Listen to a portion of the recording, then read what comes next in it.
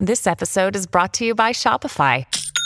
Forget the frustration of picking commerce platforms when you switch your business to Shopify, the global commerce platform that supercharges your selling wherever you sell. With Shopify, you'll harness the same intuitive features, trusted apps, and powerful analytics used by the world's leading brands. Sign up today for your $1 per month trial period at shopify.com/tech, all lowercase. That's shopify.com/tech.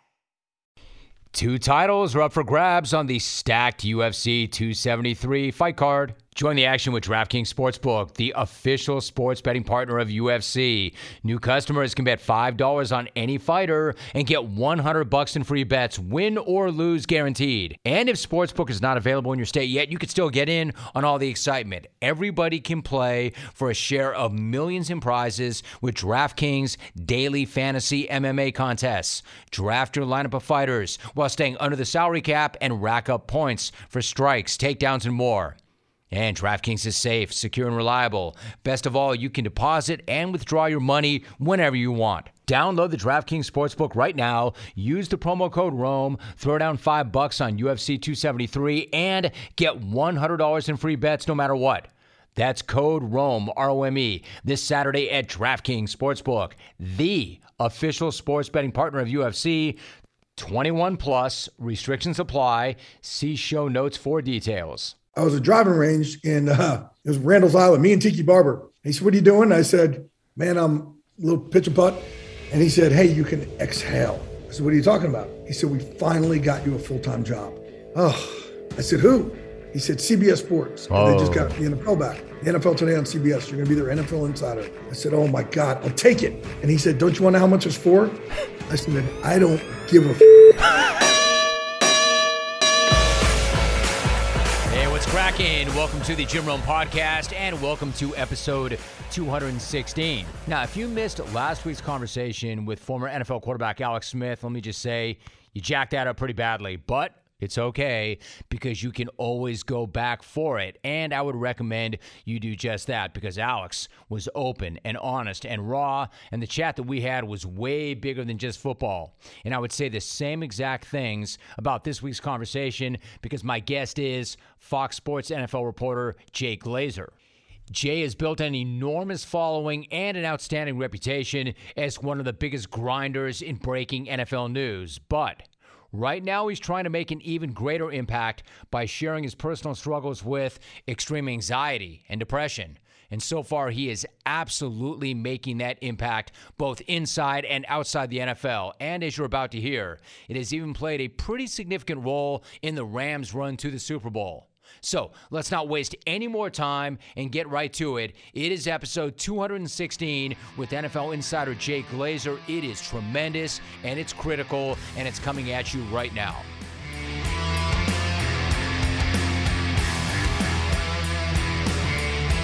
So, Jay, listen, first of all, much respect and appreciation to you. You have written an amazing book called Unbreakable, How to Turn Depression and Anxiety into Motivation, and you can too. Let me start right here, Jay. First of all, Jay, how you doing? How are things? I'm doing good, man.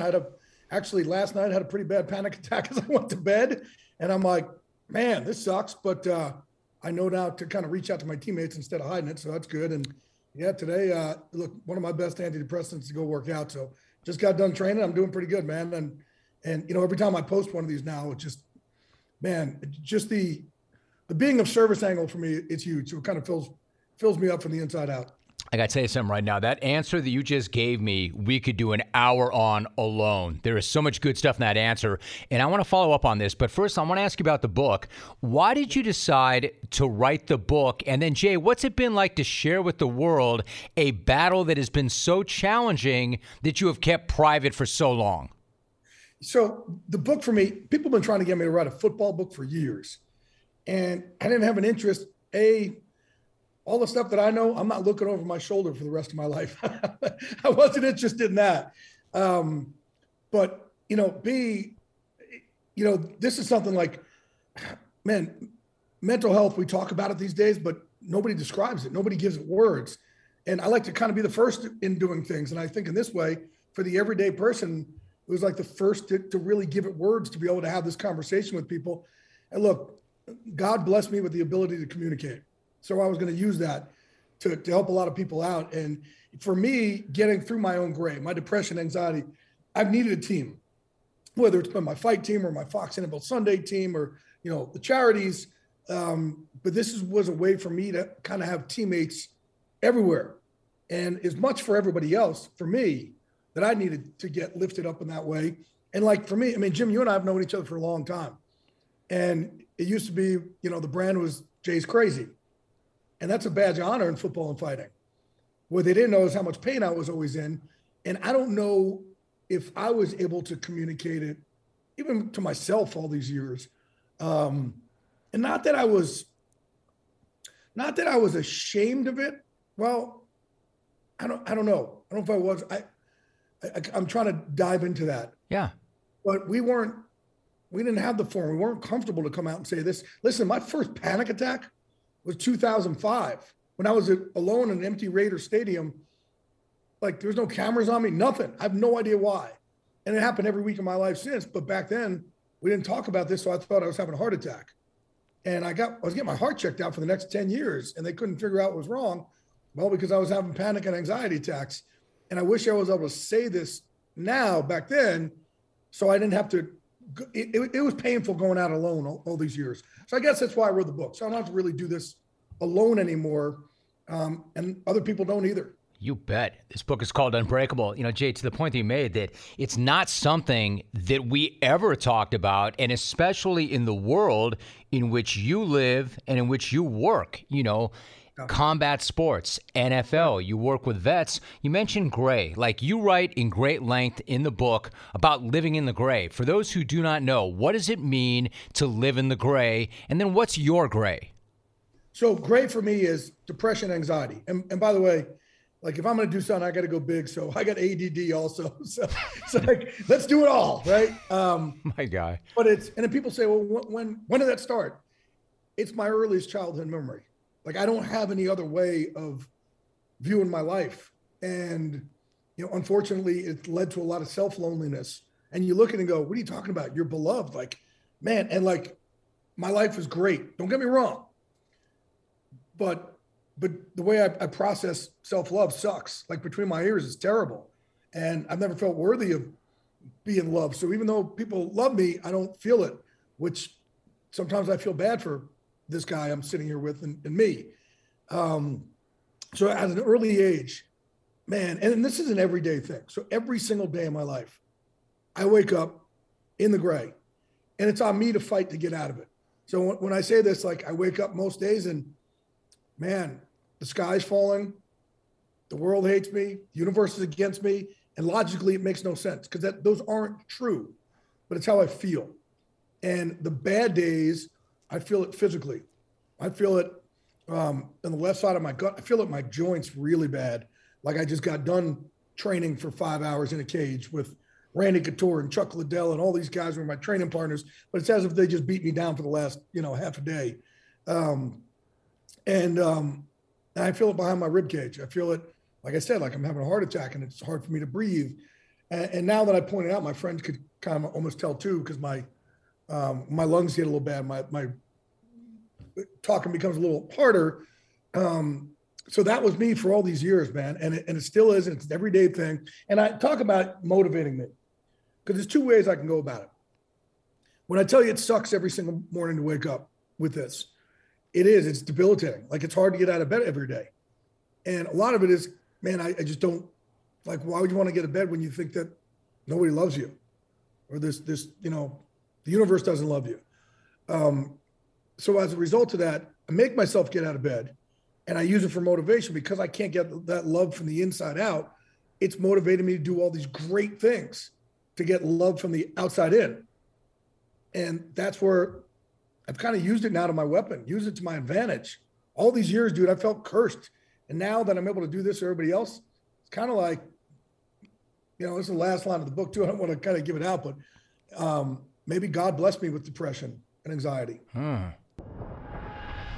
Hey, the very best athletes know that your championship body is not built in a single day. Well, the same is true when it comes to long-term financial goals. Get financially fit with M1. the Finance Super app. It is commission-free, and it makes growing your money easier so you can strategize for the end game.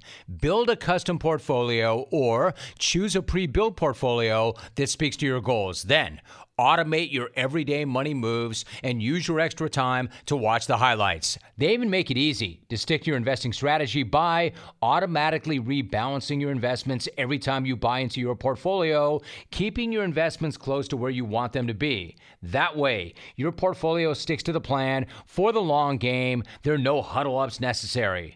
Do this. Visit m1finance.com/sports.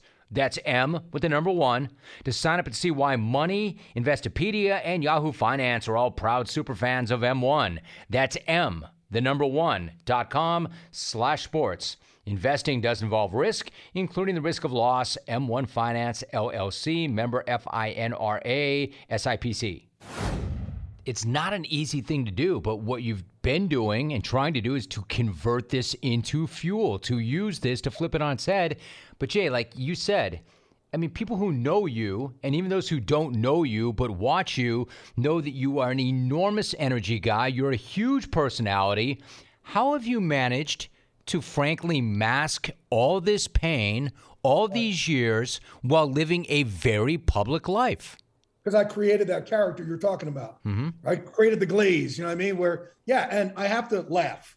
That the laughter gets me through it. And the more I can be that character, the less I'm stuck with my own thoughts. Like Jim, man, those 10 minutes I lay my head on my pillow at night freaking suck. Because I'm stuck there with somebody in the skin. I'm stuck in someone's skin who I just don't know how to like or love. And it's so weird because it's such a, it conflicts so badly when I say, like, I feel like I deserve to be loved, but I don't feel worthy of it. So talk about, a conundrum there. So I've had to build that character up, and it serves me really well. It really has. And again, if I didn't have this depression, anxiety, I wouldn't have built that character up and I was the first minute by minute breaking news guy in the country when that internet thing came out, which is going to take off one day. Yeah, right. I think there's a future in that. I'd buy stock in that shit. We should.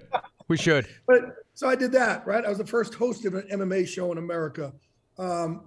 Created the first MMA training program for pro athletes in this country.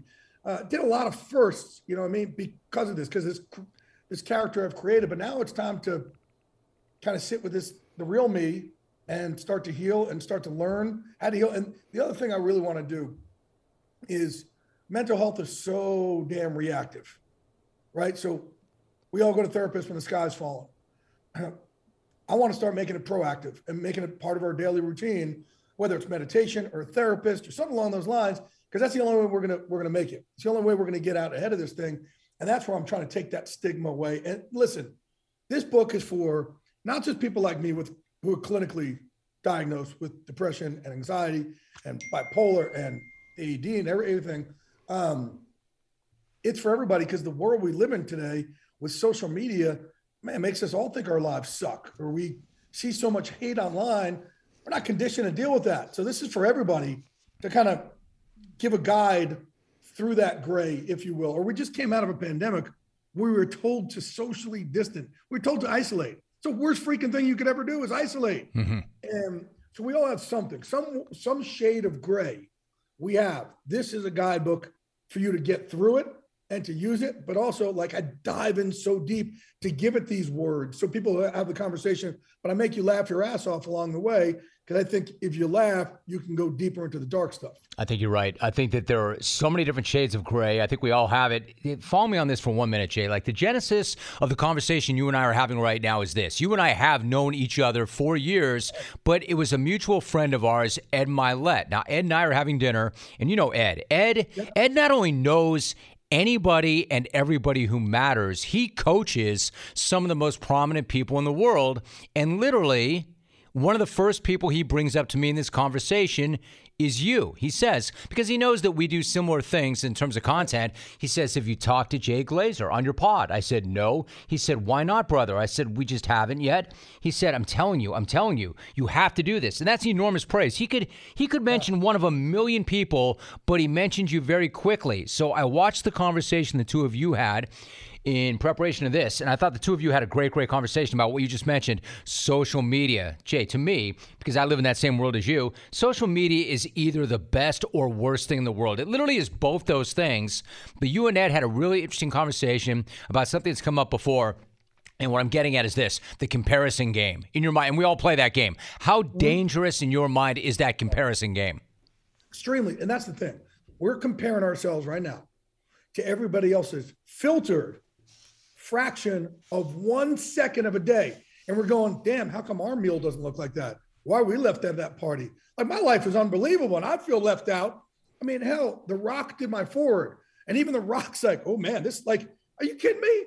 But it's not real. They filter it. It's not real. But it's, with that, especially kids nowadays, think how left out you got to feel.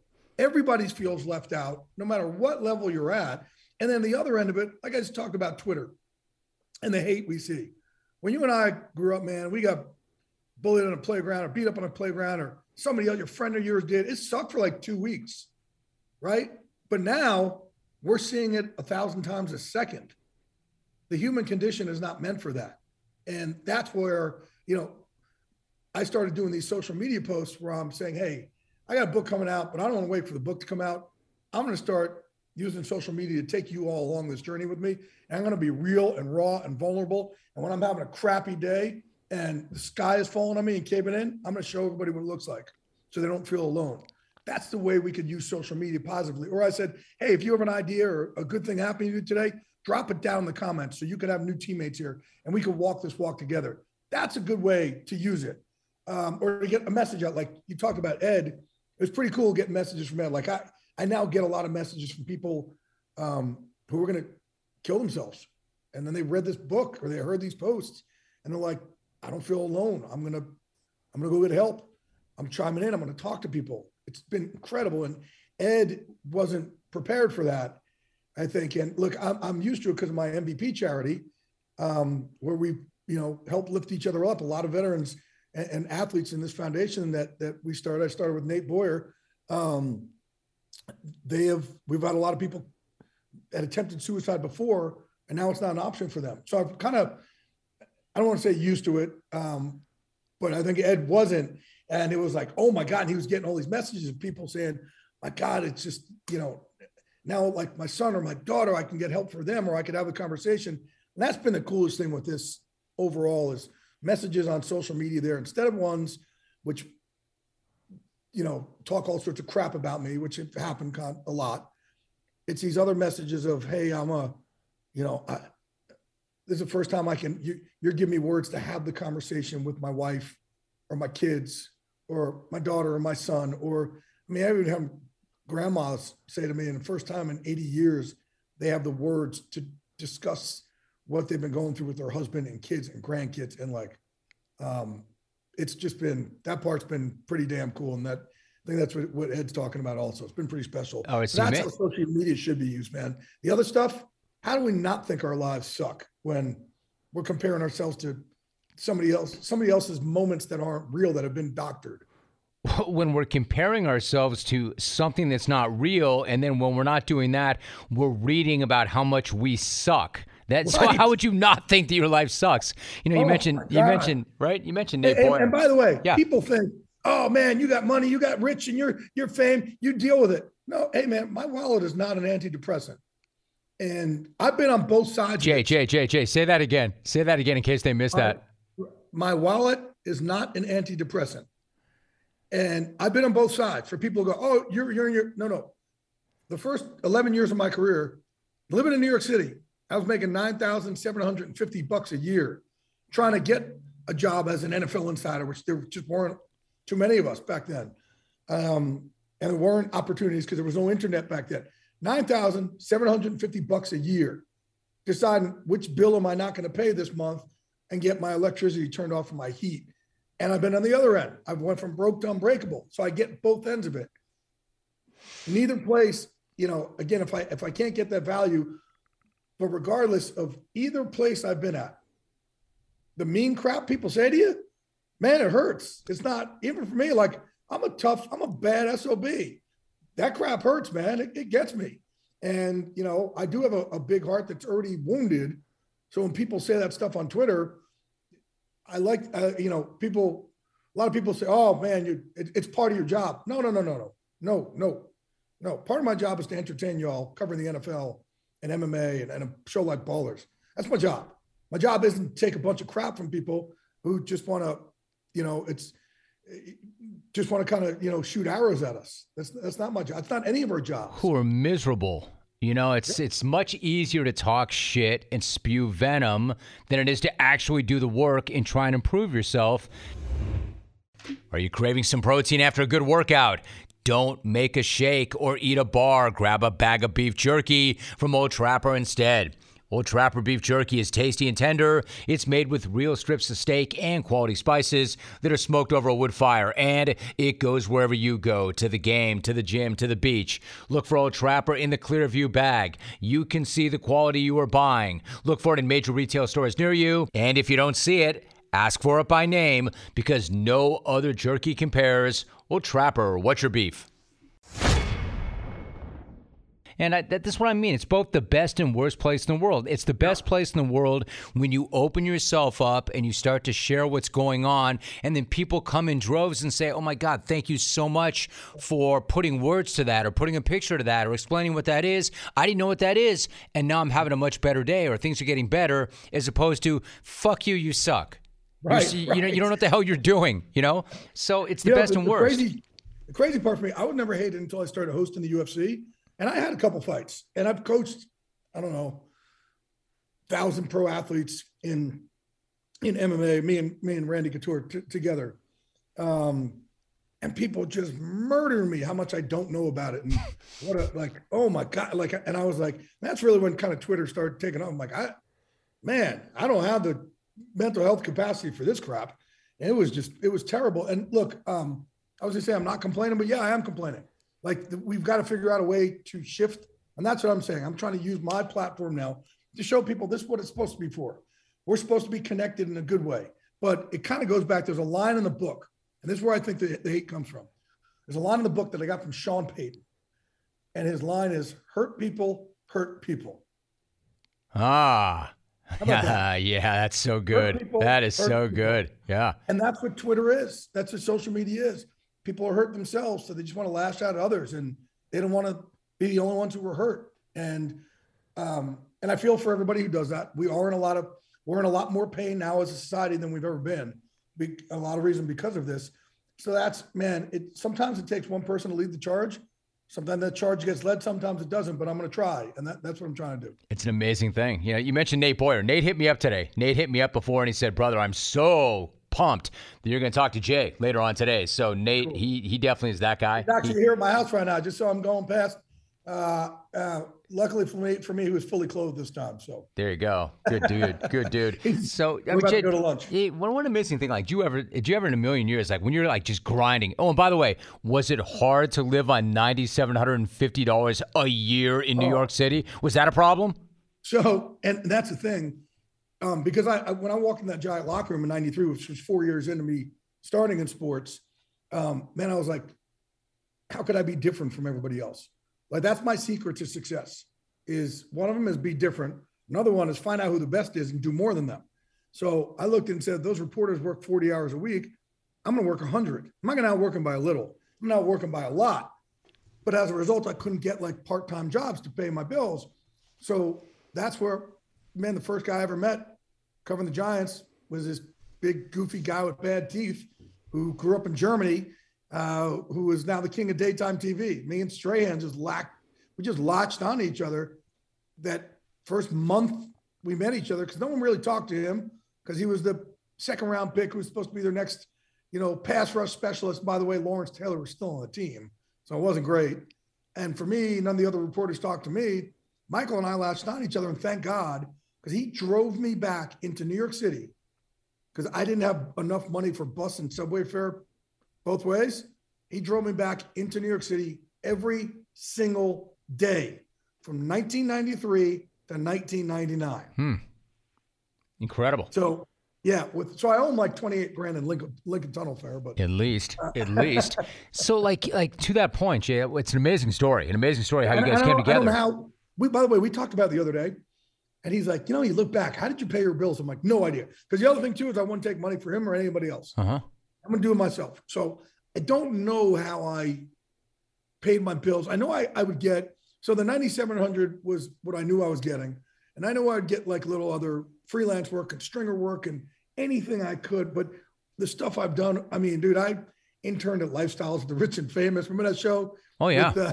Right. I wrote, and I don't even think he knows this, but I wrote his little radio jingles for Costas Coast to Coast for a guy named David Blatt, who helped me get my start, who was a producer at Fox, CBS and Fox, for like $10 a jingle.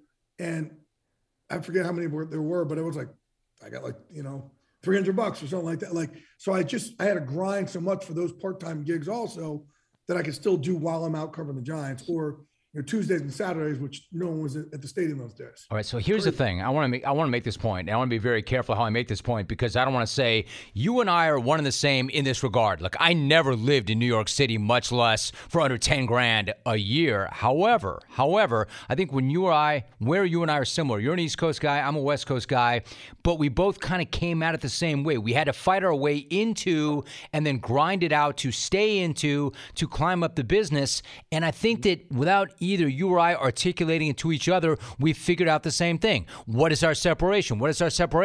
Wait, maybe we don't have any great separation except for this. We know we have to be different, and we know we have to outwork everybody else. It goes a long way. So my question to you is, okay, that's great. That's fine. Everybody's got that theory until they get punched in the face and they get their ass kicked. My question is, what kept you in that fight for 10 years? How did you keep going? What did you tell yourself?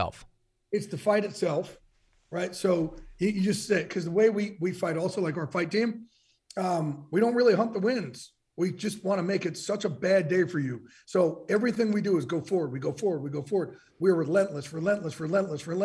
Same way I fight, same way I did the insider business early on, same way I do business. And we just keep going until somebody goes, oh my God, get him off me. I'm done. So you're going to kick my ass for the first few rounds, but I'm just going to keep coming and coming and coming and coming. And most people don't sign up for that kind of fight. But Jim, you've done the same thing. It's exhausting. So we have to be willing to, again, not just outwork people, but outwork them by a lot, and be willing to get punched in the mouth over and over and over and over. So, you asked me the question. Again, those first 10 years, man, 11 years, it was brutal. There's a lot of rejection there. So not only was I trying to be, the best reporter that there was, but then I'm trying to scream it from the rafters so everybody knows it was me. And then I'm trying to get a full-time job. So that in itself is a full-time job. And I got turned down and rejected over and over. Like, I've gotten rejected more than anybody I ever met in my life. And it was interesting. Like, I'm a big spiritual guy. I'm a big God guy. And I would sit there every single week. I like read little things. And there's something in the 10 Commandments. I literally would take this literally. The fourth commandment says, God commands you to take a day of rest. And by the way, drink some wine. So don't threaten me with a good time. And right. So for those 11 years where I was making, where I was just so broke and just grinding, getting rejected, I didn't look at it like I had 11 years worth of rejection. What I would do every week is I would work my butt off those 6 days, and I'd literally take a Sabbath every week. I'd say, okay, I'm going to exhale. I'm going to rest my body, refresh my soul. And anything that happened this past week, all the rejection, it's done. It's over. It's kept over here. It's over. And every week I would say, all right, God, I'm not asking you to get me a job, and I'm not asking you to get me some money. All I'm asking you is that you pick me up, brush me off, and let's keep walking this walk together.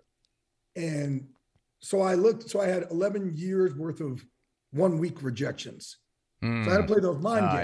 Yeah. I love that. That's so good. And I tell you what, man, we have a couple times in life you really find out who the fuck you really are. And, like I said, I walked in that Giant locker room in '93. I said, man, how could I be different? I'm not going to do it like everybody else. I'm going to start relationships. I'm going to outwork everybody here by a ton. And, 11 years in, I finally get a call from my longtime agent who, man, it took me so long to find an agent. Everybody turned me down. And I was at driving range in it was Randall's Island, me and Tiki Barber. He said, what are you doing? I said, man, I'm sitting here just a little pitch and putt. And he said, hey, you can exhale. I said, what are you talking about? He said, we finally got you a full-time job. Oh, I said, who? He said, CBS Sports. And they just got the NFL back. The NFL today on CBS. You're going to be their NFL insider. I said, oh my God, I'll take it. And he said, don't you want to know how much it's for? I said, I don't give a fuck. The best. So it validated me from when I said all those years, like, I'll be the last dude standing. I'll just keep going until I get this. And Jim, if it took another 10 years, man, I would have done another 10. And I would have, because the motivation, exactly what I said earlier. I needed something to make me feel loved and valued and worthy on the outside, because I just wasn't capable on the inside. And now a message from Discover about customer service and common sense. Listen, when you have credit card questions, it is nice to have them answered by a real person. You know, somebody who can actually understand your issues and work to resolve them. In other words, what you don't need is a robot. That's why Discover offers helpful U.S.-based representatives available 24/7. No wonder we call it live customer service. Discover. Exceptionally common sense. Discover. Gee, I love that story so much on so many different levels. And like I said, I could do an hour on that in response alone. But I'm not a mental health professional, and I'm so glad that we're having. And so help, but I want you to help me with this, and I'm sure that you're working on this.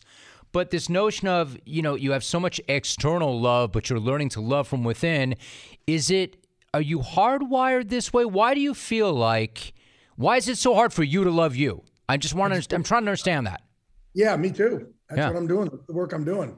When I have the answers, that'll be the next book. But It's taken me 52 years. I don't have the answers. And it's the earliest memory I have, like earliest childhood memory. And again, I don't know if I was born with it or whatever it was. I'm looking at, childhood trauma, all that, whatever it is.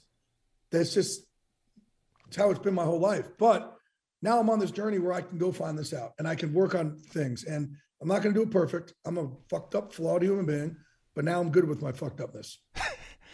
It's tremendous. It's tremendous. You mentioned, I'm picking my spots here, but you mentioned Michael Strahan. You guys have famously been best friends for years and years and years and years. Did he have any idea what you've been dealing with? When did he realize the depths of your pain?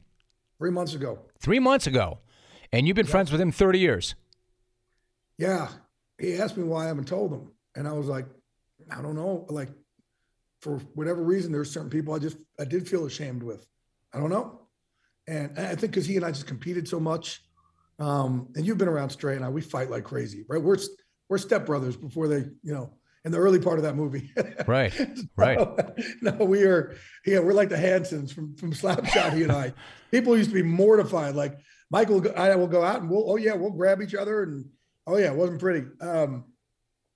But yeah, for some reason with him and others, but I'll tell this for everybody else out there.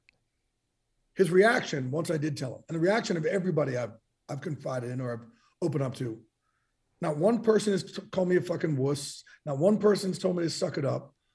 Everybody has had compassion and want to learn more.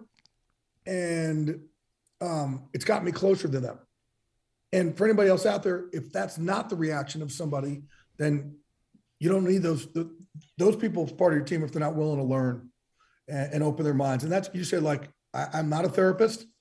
And a lot of people now are reaching out, asking me for like personal help with that. I'm like, no, I'm fucked up and flawed too. I need help from people. I'm just trying to open the conversation for all of us and connect us all. And I still got to learn from others. So yeah, I don't know why with him, it's so funny. Like the guys I used to really open up to were the guys I would fight with. And we would be in a cage and do heinous things to each other, choke each other and slam and knee and elbow and kick and punch each other. And then, man, we'd sit around the mats after and we would cry to each other and be so vulnerable. And I think that's why I wanted to be a force in this, Jim's, because no one's questioning my manhood, right? So I could be out there. No one's going to say, oh, Glazer's saying this. He's a wuss. It's just not the case. So I think we needed someone like, at least for me, Yes. You're a great voice. You're a great voice for this, for that reason. Is way stronger, right? What is? I said, I'm a physically strong dude, so no one's going to call me a Right. wuss for doing this. But the vulnerability has been really the true strength of my life. Stronger than muscle. No doubt.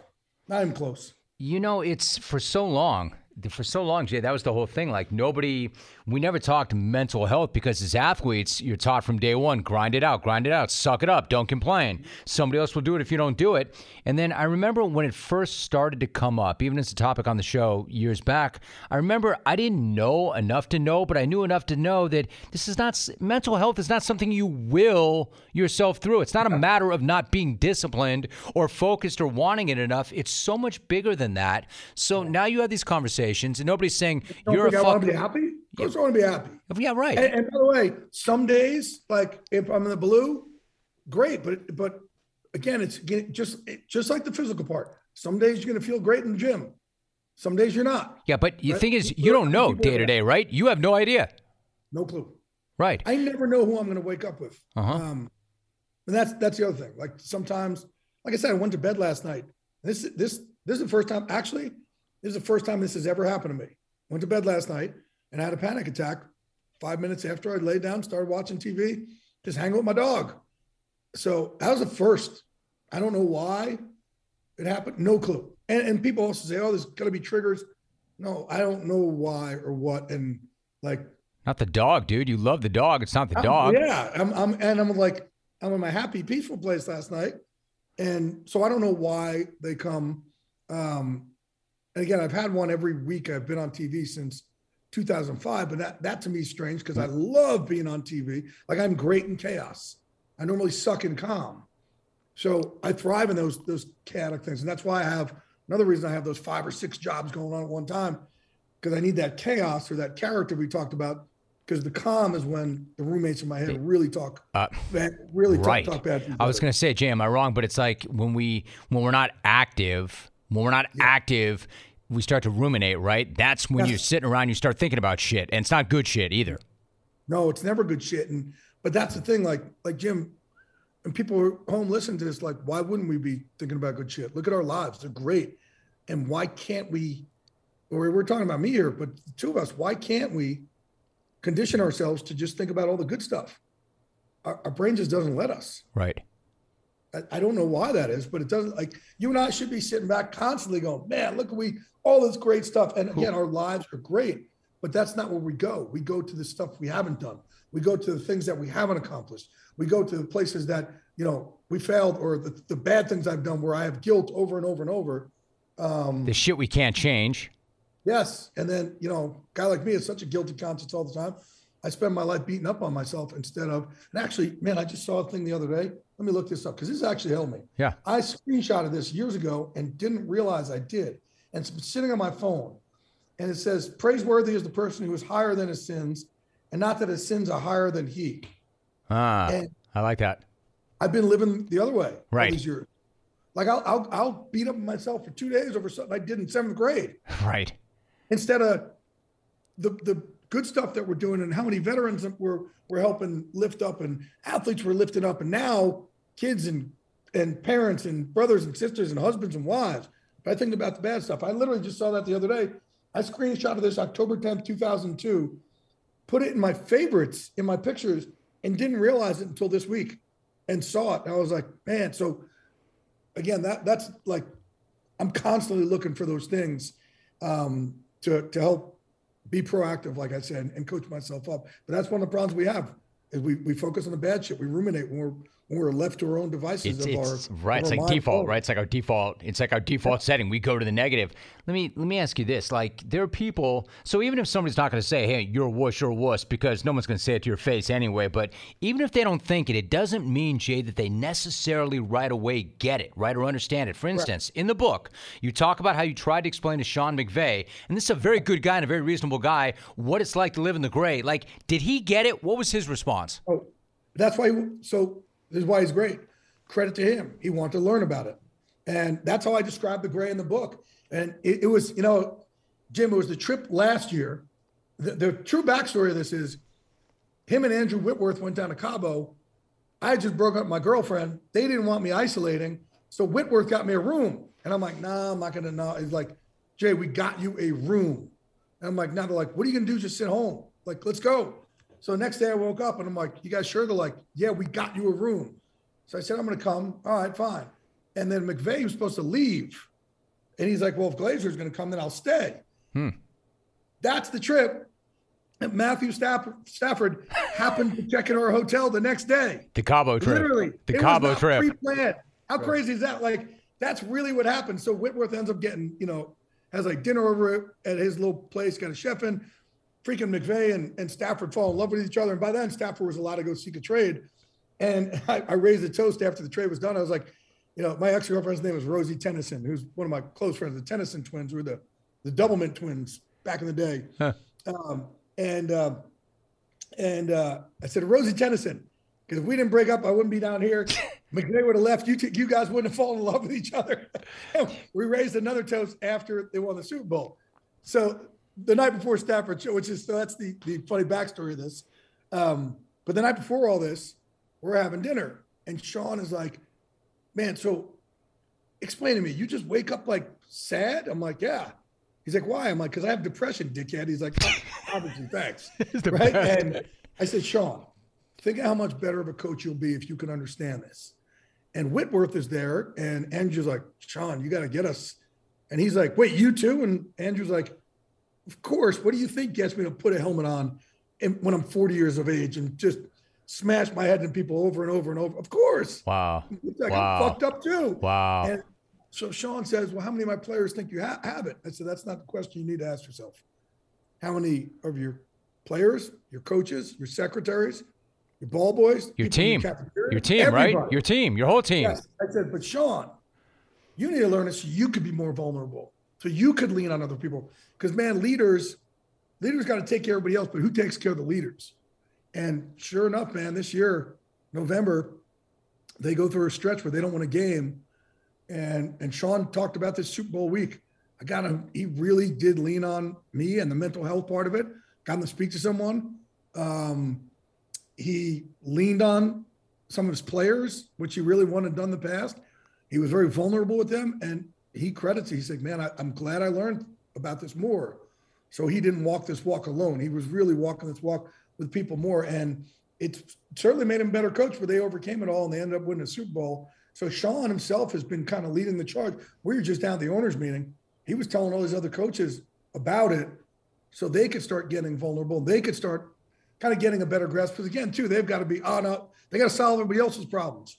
But who takes care of them? So that was a pretty damn cool thing, man, for him. And I walked away from a table, and two guys, Bill Richards and Kurt Menefee, are, with Fox. Bill's our producer, and Kurt is our host/therapist. I walked away and I came back. I was like, what are y'all talking about? And they're like, Sean was just telling all these. Every year I'll gather like 15 head coaches and we'll kind of day drink. And he's like, Sean just was telling all these guys. And it's pretty damn cool when people talk behind your back and it's really good stuff like that. It's pretty cool. I don't know what part of that I like best. The part that, you actually were able to get through to him. So now he's become a messenger and he's a part of that conversation, or the part when he said, wait, so you wake up sad like most mornings? And you said yes. And he said, well, I don't get it. Why? And you said, because I'm depressed, dickhead. I love that too. But that's how I talk, man. It's the best. I am who it's I the am, best. Man, that's what, it's so funny because every review of the book is amazing. And then you'll have these ones that scatter going, I can't believe this guy uses such foul language. And I'm like, fuck them. Fuck them. How about that? God judges me on my heart and my soul, not my language. But B, ain't nothing pretty about this shit. So yeah, I'm going to use the fucking words that it deserves to be used. It's not a pretty dressed up thing. It's fucking raw and real. And that's how I'm going to talk about it. And, I hope people can forgive the language. But again, this is so I can have these conversations. I want to have the real line that I use with Sean McVay. Yeah, dickhead. And and I told Sean too, I said, Sean, you don't get it because you're like your life, like the worst thing that ever happened to you. You're like a fucking nightlight. The worst thing ever happened to you is you didn't win the Super Bowl as your second year as head coach.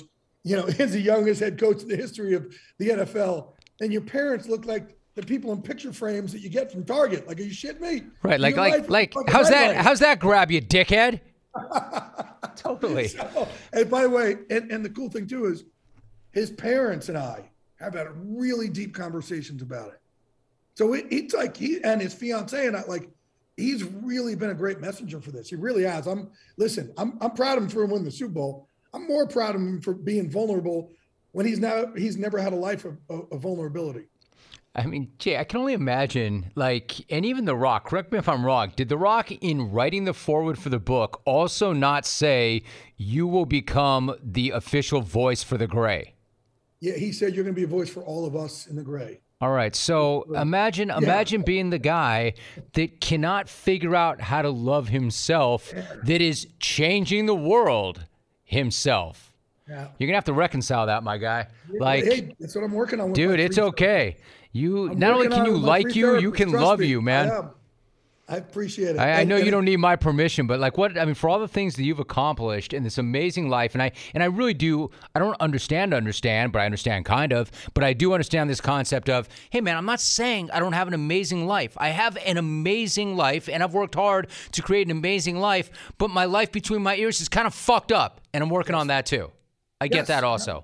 And I'm a work in progress. Like, listen, I got to have faith I'm going to get there one day. I don't know what day it's going to be. But, I was saying in the book, like, you never know what lies around next Tuesday. Leave us with that before you go, because I wanted to ask you about that. You say that a lot. I don't know what lies around next Tuesday. What do you mean by that? So, man, it was a Tuesday afternoon that my agent called me and said, you finally got a full-time job. Look, my co-author, Sarah Tomlinson, the only reason I chose her is because she overcame cancer. And I didn't tell her this until it was the last chapter of this book. I didn't send the last chapter in with the rest of the chapters. I waited to the very last day of deadline or anything. And I sent it in, and literally in there, I'm trying not to cry here as I say it. But the thing was like, Sarah, I know you having cancer sucked. Like, I know it was terrible. But if you didn't, I wouldn't have chosen you. And this has become her thing now. Is also, she's obviously carrying this torch for mental health, and she was so proud. So, man, I know it sucked at the time, but you never know what lies around next Tuesday. One day you overcome cancer, and one day you get that book that you've dreamed. And she's a New York Times bestselling author, but you get that book that you dreamed of where you could really help out other people. That's what I mean about you never know what lies around next Tuesday. You never know when your life is going to change. Like every week, so I was saying, like in my journey, I get a fresh start. Every week, we got a brand new Tuesday that our dreams may come true. We may find love. We may find inner peace. We may find that job. We may have a moment with our kids. You just never know what lies around next Tuesday, but that's why we got to hang on. That's why we can't make that decision. Like, life is about our decisions. Life and death, got to choose life. Because, man, at one point, there's going to be a really damn good Tuesday around the corner. That's why you got to be unbreakable and relentless. The book is called Unbreakable: How to Turn Depression and Anxiety into Motivation. And you can too. Jay, I have to assume you can get that book wherever there are books, but where can they get the book? Yeah, wherever you got, Amazon, Barnes & Noble, wherever you want. Target, that's, again, let's keep, and what I want people to do also here is get the book and then share it with other people. Share, like, be of service. That's one of my things. There's three things in this book, how to get through the gray. One is having a team, and there's several examples in there of that. One is being of service, and there's several examples of that. One is laughter. That's what I use all the time to get out of my panic attacks. But, being of service, you can take things that you learn in this book and then teach others, coach others, pass it along to others. And that's how we start a movement. We could change. We could really elicit change. And the book is really good about breaking down all three of those concepts. You know what, Jay, I got to say, now I know why as I sat, I knew why, but now I really know why as I sat with my guy, Ed Milet. He's like, no. You need to talk to Glazer as soon as possible. And you need to put him on your podcast as soon as possible, because although I knew it was going to be good, Jay, it was even so much better than that. My man, I am so glad you and I came together like that. I think it's absolutely amazing. I am absolutely fired up. I have so much positive energy. I can only imagine how many people you're going to help worldwide, not with this conversation, but with every conversation you're having. You're absolutely awesome, man. Really appreciate it. Man, I appreciate it so much. And again, you and I have been great for so long. Every Super Bowl, I stop off, do your show, right? And man, I'm always pitching something here and there. Now I get some pitching, but not really. I'm just trying to, again, kind of put us all in one big fucking cool ass team together. I really appreciate it, dude. No, dude, you're just pitching life, dude. Anywhere else you need to spread this, man, let me know. Enormous thanks to my guy, Jake Glazer. It is not at all easy to be that honest and that vulnerable about a struggle that is that intensely personal. An intense struggle because Jay has pretty much hid it from almost everybody in his entire life for his entire life. But I'm so glad now that he's opening up the way he is and that he carved out that kind of time for the original side hustle, because real, raw, and unfiltered conversations are what this podcast is all about, and it does not get any more real or raw or unfiltered or, again, critical than the chat we just had. So much respect and appreciation to Jay for that. If you're interested in more conversations similar to that one, I've got great news for you, because we are churning out a brand new ep on the weekly, like episode 217, which is going to hit next week. While you wait, check out any of the 200 plus we already have banked. You can't go wrong, because they are all worth the listen. I am really proud of that catalog. In the meantime, if you would, consider subscribing too. That way, every single new episode will find its way to you, and you will not have to go looking for it. As always, thank you very much for making time and for listening, and I leave you now with your voicemails. First new message. What's up, man? Smack, it's Brady. So my 6-year-old's been singing Shaft Sugar, and now the kids are talking about getting a pet rabbit, and I'm worried about what they're going to name it. So that means I've got to come up with either a name they like better or an alternate explanation of what Shaft Sugar is. So we'll see what happens. Message saved. Next message. Romy, Justin in Melbourne. My boys from the Berg are in town, and we're getting ready to go out of Port Canaveral on the 5-hour casino cruise boat. So I was just calling to see if maybe I can get a little bit of jungle karma to make that action happen. Thanks, bro. Message saved. Next message. Hey, Jim, Rob from Reno. So I just got back from the gym, and guess who was sitting in the jacuzzi with me? One of the best 80s pitchers, Dave Stieb. And, dude, it was such a great conversation. Did you know that he pitched back-to-back no-hitters that were lost with 2 outs in the ninth? And he also said that there's a documentary coming out about him, and I thought he would be a really compelling guest for your podcast. Message deleted. Next message. Jim Rome, this is Larry in Berkeley, adding a little legal color to the church choir. Dude, you cancel your show, you are going to pay those promoters a hefty fine under any standard concert contract. And yet, this guy's able to withdraw, and he's able to tweet and email proudly about it. You know what that means, Jim? It means he wrote it into the deal. If my Carolina Tar Heels make the Final Four, I'm gone. The stones on this guy. Love it. Message saved. Next message. Hey, Jim, what's up? This is David from Buffalo calling in. I got to say this, man. Everybody's talking about how the Nets are a threat in the East, how all these other teams like Miami or the Bulls could be the team to win the East. I mean, there's even talk about Philly because of the move they made to get Harden. But the bottom line is this. Until somebody can knock off Milwaukee, they're still the champs. Giannis is still a beast, and they've got great outside shooting. And Budenholzer's an underrated coach. I mean, to quote Ric Flair, to be the man, you've got to beat the man. I'm out. Message saved. Next message. Romy, Justin in Melbourne, just doing a follow-up to my previous call about some jungle karma when we were on a gambling boat. 2 of my buddies up 5 chiefs playing craps. Me and my other buddy up 200 playing blackjack. The jungle karma works. Message saved. Next message. Good morning, Rome. Hello. I thought I'd just share some of the birds we have here in the morning since you like that peaceful serenity.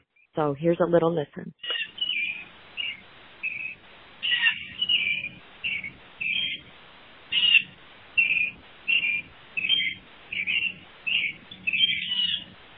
Have a great week, Jim. Message deleted. You have no more messages.